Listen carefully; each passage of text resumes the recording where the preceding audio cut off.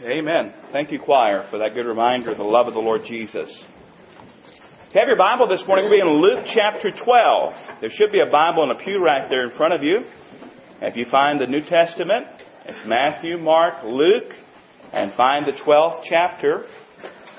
And I'll try to keep in mind Harold the Puppet's request today. I don't know if I can meet that requirement or not, but I'll try to be brief because I know you're excited about having lunch afterwards. We're excited to have you. Luke chapter 12 today.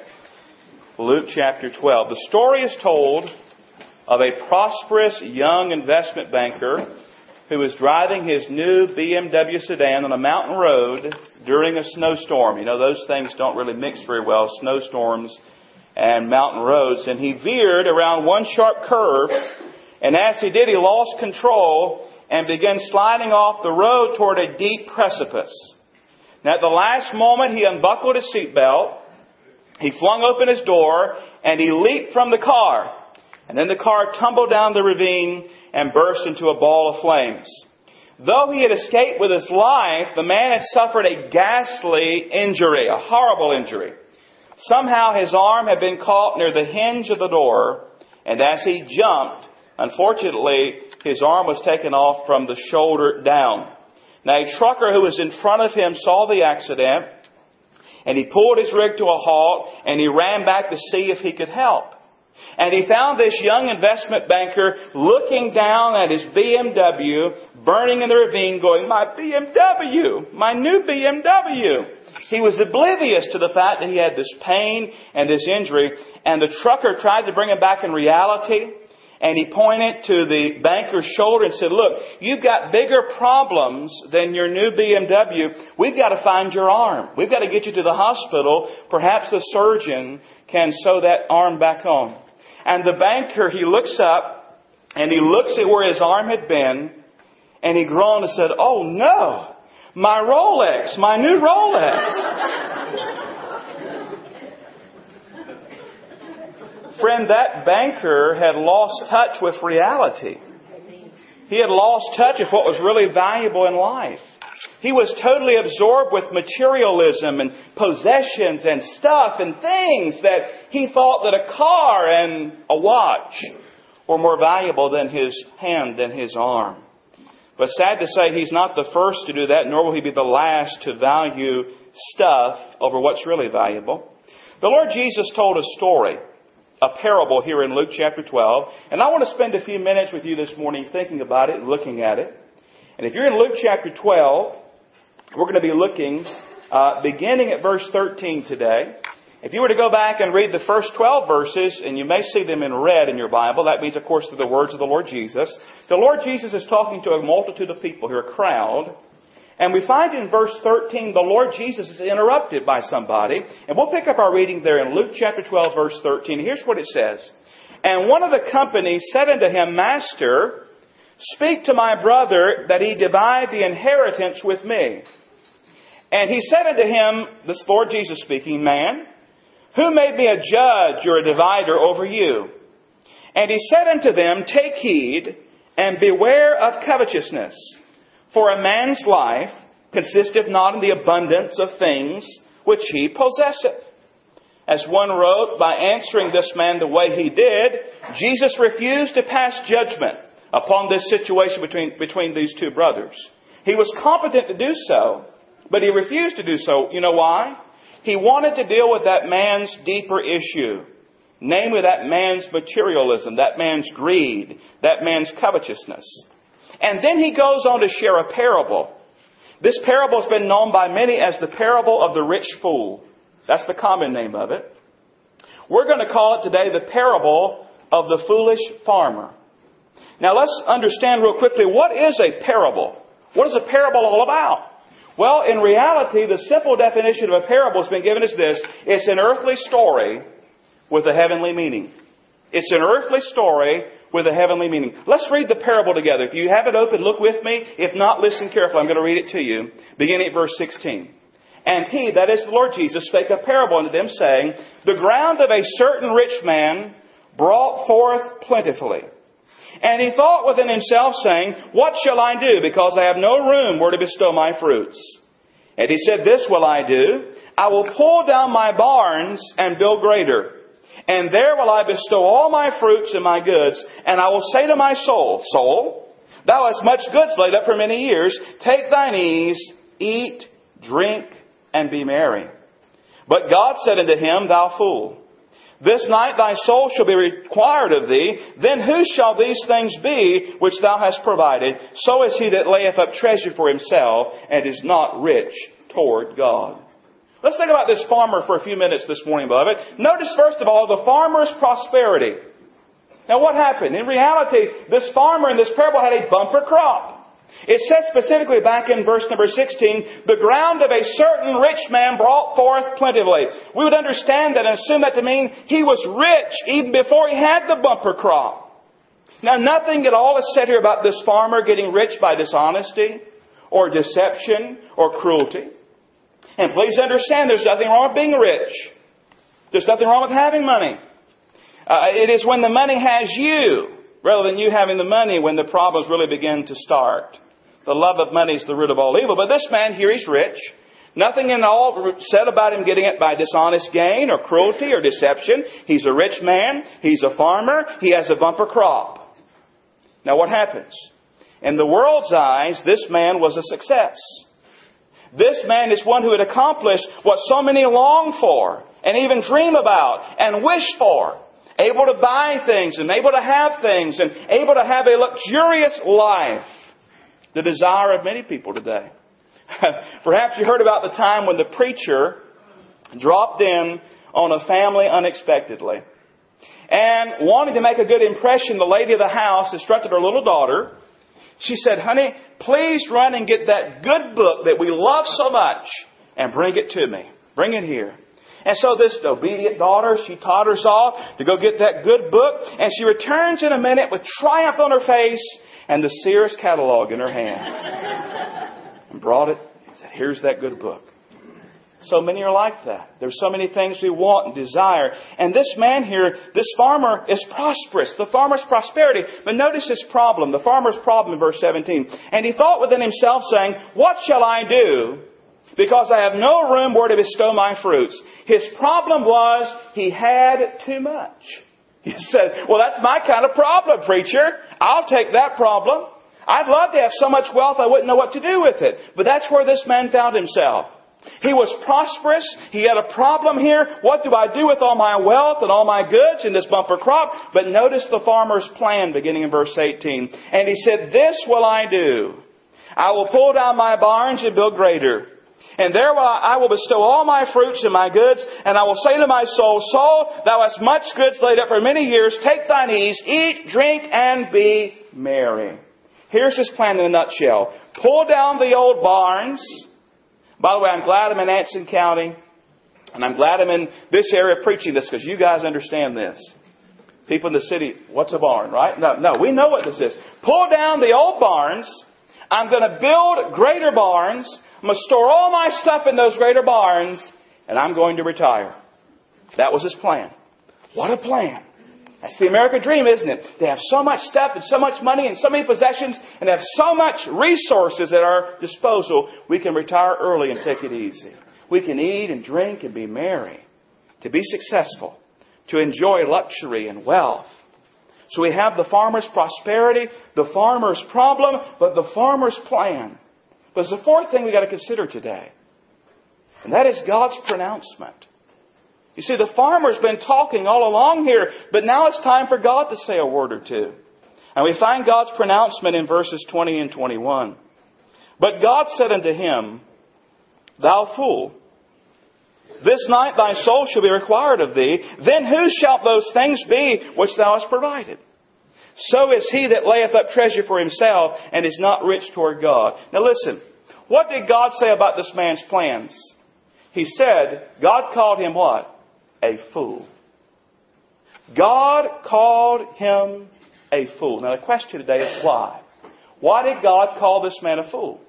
Is there anything wrong with honest business? No. Is there anything wrong with making an honest living? No. Is there anything wrong with proper and wise investments and savings and even preparations for the future? Anything wrong with that? No. What was it then that made God call this man a fool? Simply this, beloved. He forgot God. He forgot God. Listen to some other scripture. Psalm 14:1. The fool hath said in his heart, there is no God. They are corrupt. They have done abominable works. There is none that doeth good. Psalm 53:1. The fool hath said in his heart, there is no God. Corrupt are they. They've done abominable iniquity. There is none that doeth good. You say, wait a minute, preacher. This man never once in this parable, never once says, there is no God. And you're right. We never hear him verbalize that. But look, he certainly lives like there is no God. And I want to show you why that is. Go back with me again. Let's look at those verses again. And I want to show you how this man lived. Notice, first of all, there's no concern for the praise of God. Look at verse 16. The ground of a certain rich man brought forth plentifully. Now let me ask you something, friend. Who causes the sun to shine? God does. Who causes the rain to fall? God does. Who causes that seed to sprout forth and to grow? God does. Who's in charge of all these things? God is. But notice we never read once this man pauses and says, praise be to God. Thanks be to God. What a wonderful crop. What a wonderful harvest. We never read that. No concern for the praise of God. Notice, secondly, no concern for the will of God. Verse 17. And he thought within himself, saying, what shall I do? You see, he thought within himself. He consulted his favorite counselor. You know who his favorite counselor was? Himself. He said, what shall I do? Obviously, I'm the smartest. I'm the wisest. I have the answers. He consulted himself. No prayers went up for direction. No prayers went up discerning and seeking to discern the will of God. No concern for the will of God.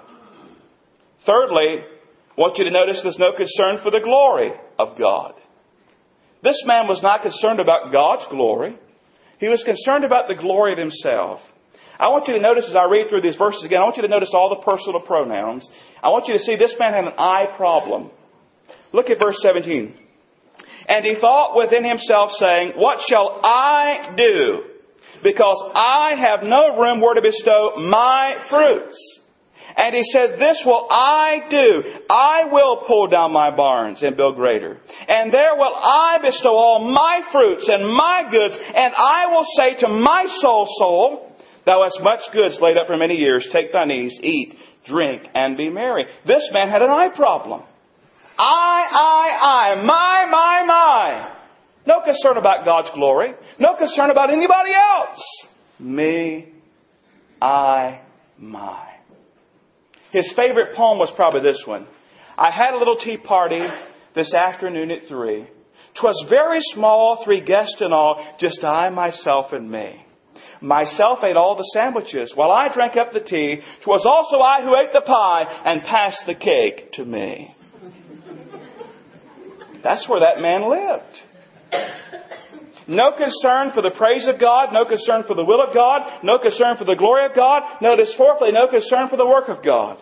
Verses 18 and 19 says, this is what I'm going to do. I'll pull down my barns, build greater. I'll bestow all my fruits. I'll say to my soul, you've got all this laid up. Take thine ease, eat, drink, and be merry, and have a great life.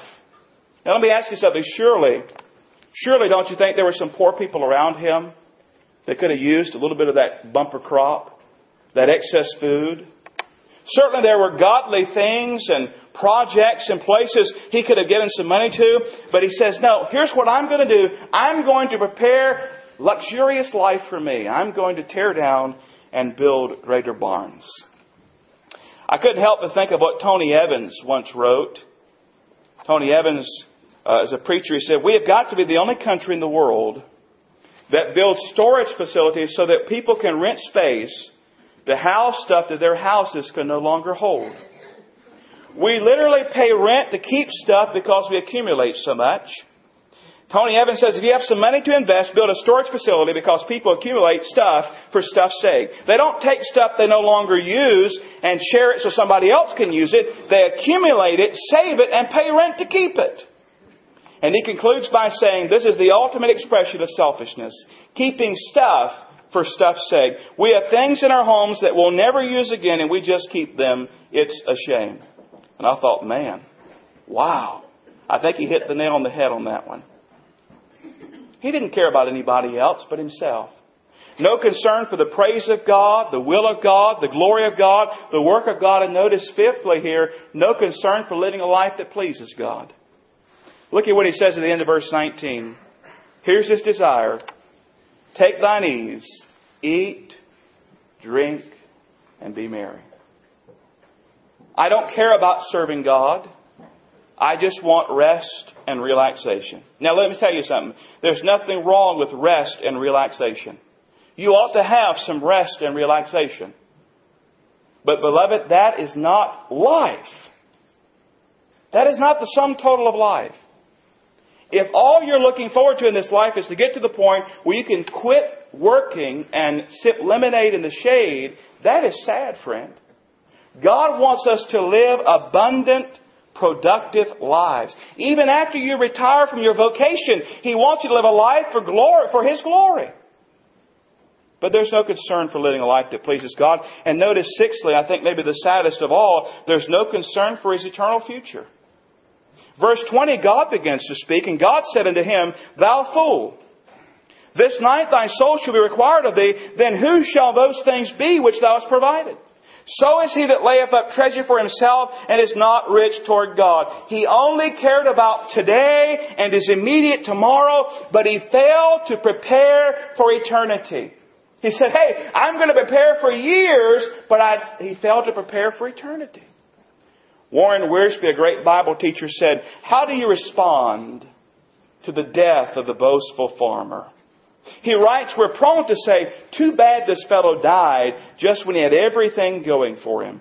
How tragic that he could not finish his great plans. But Wiersbe says this, the greatest tragedy is not what this man left behind, but what lay before him.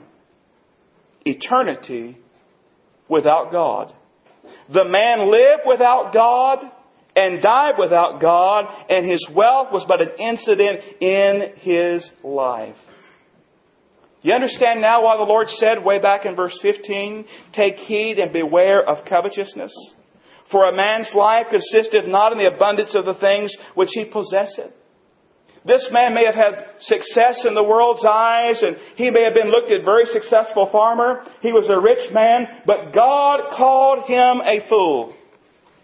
He was selfish. He was self-centered. He lived for today and not for eternity. He was a success in the world's eyes, but he was a miserable failure in God's eyes. God says this man was a fool. And let me ask you today, friend, and I want to be real straight with you right now.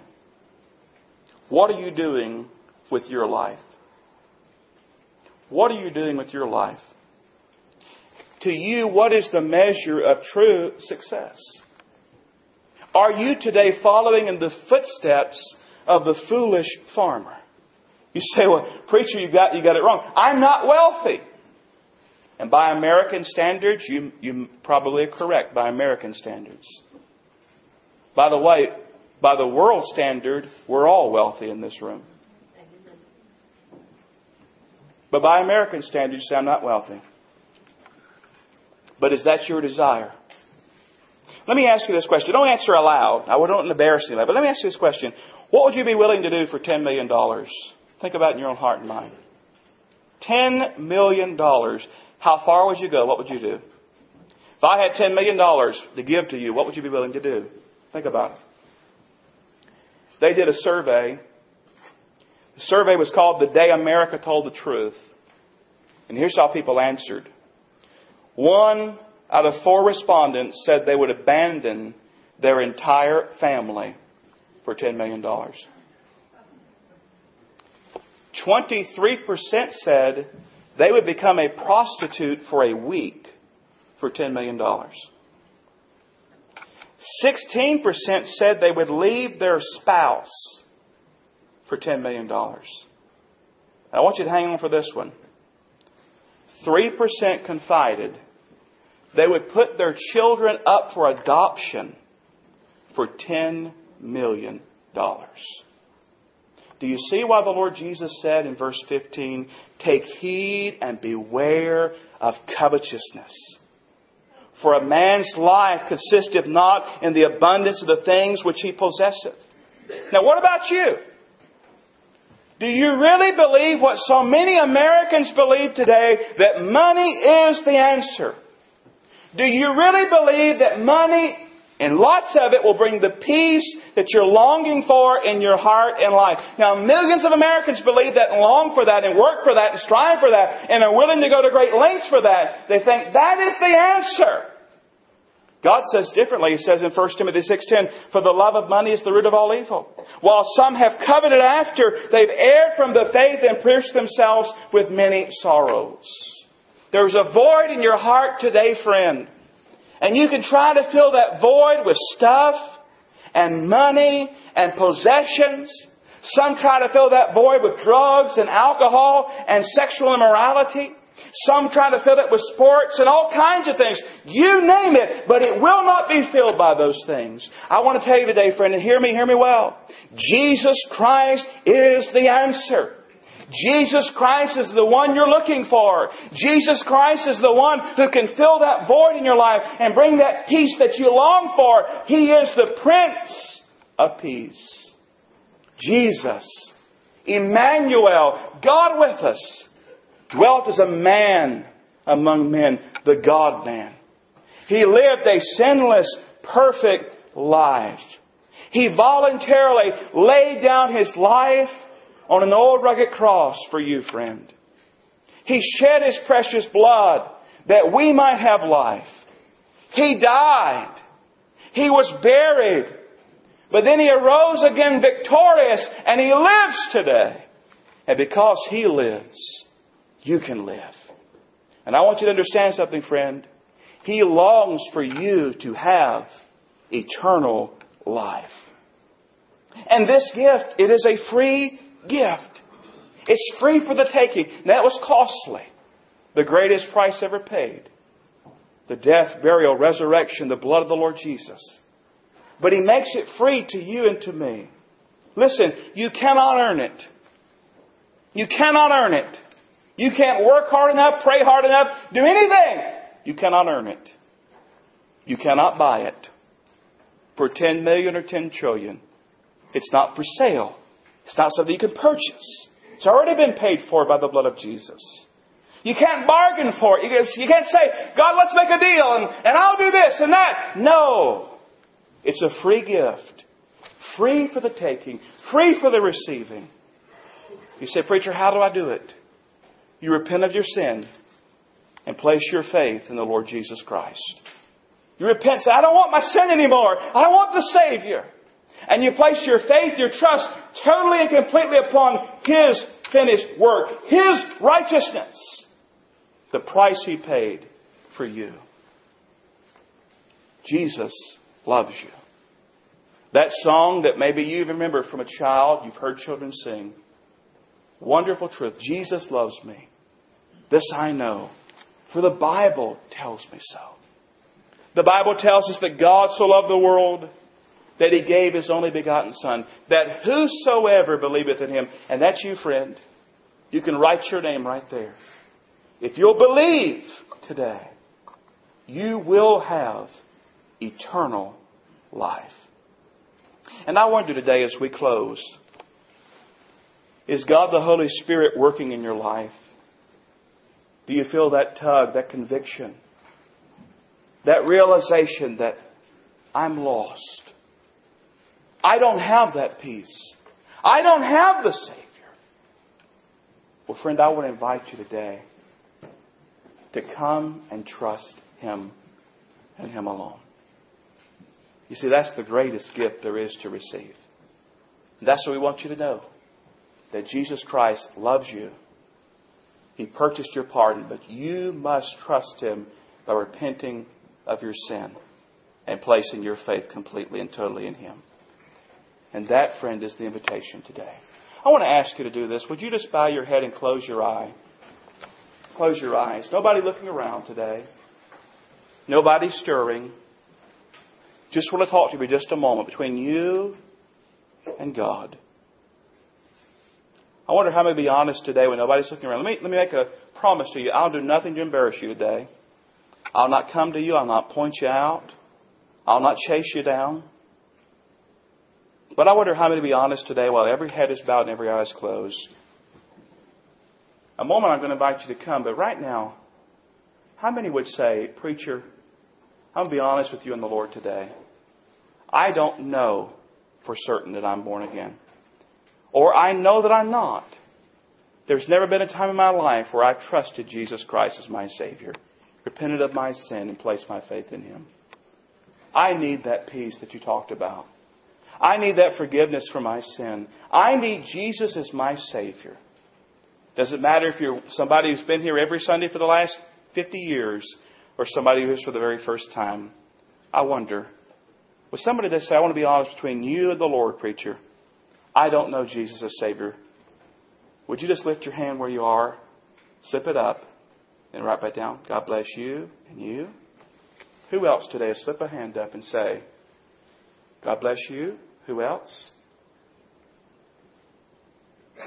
Anybody else?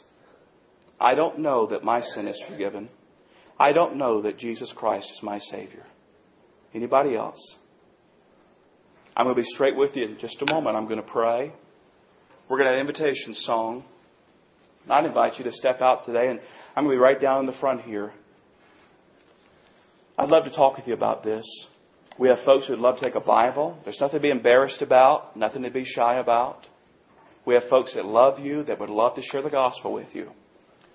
And you may have come here today lost, but you can leave this building on your way to heaven and know it and be assured of it and go forth rejoicing.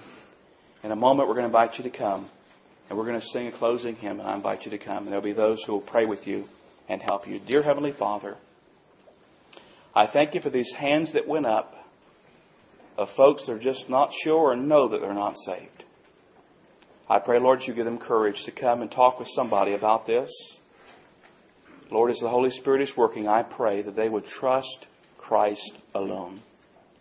Remove hindrances, remove anything that would hinder. Lord, just work in a mighty way. In this Savior's name, amen.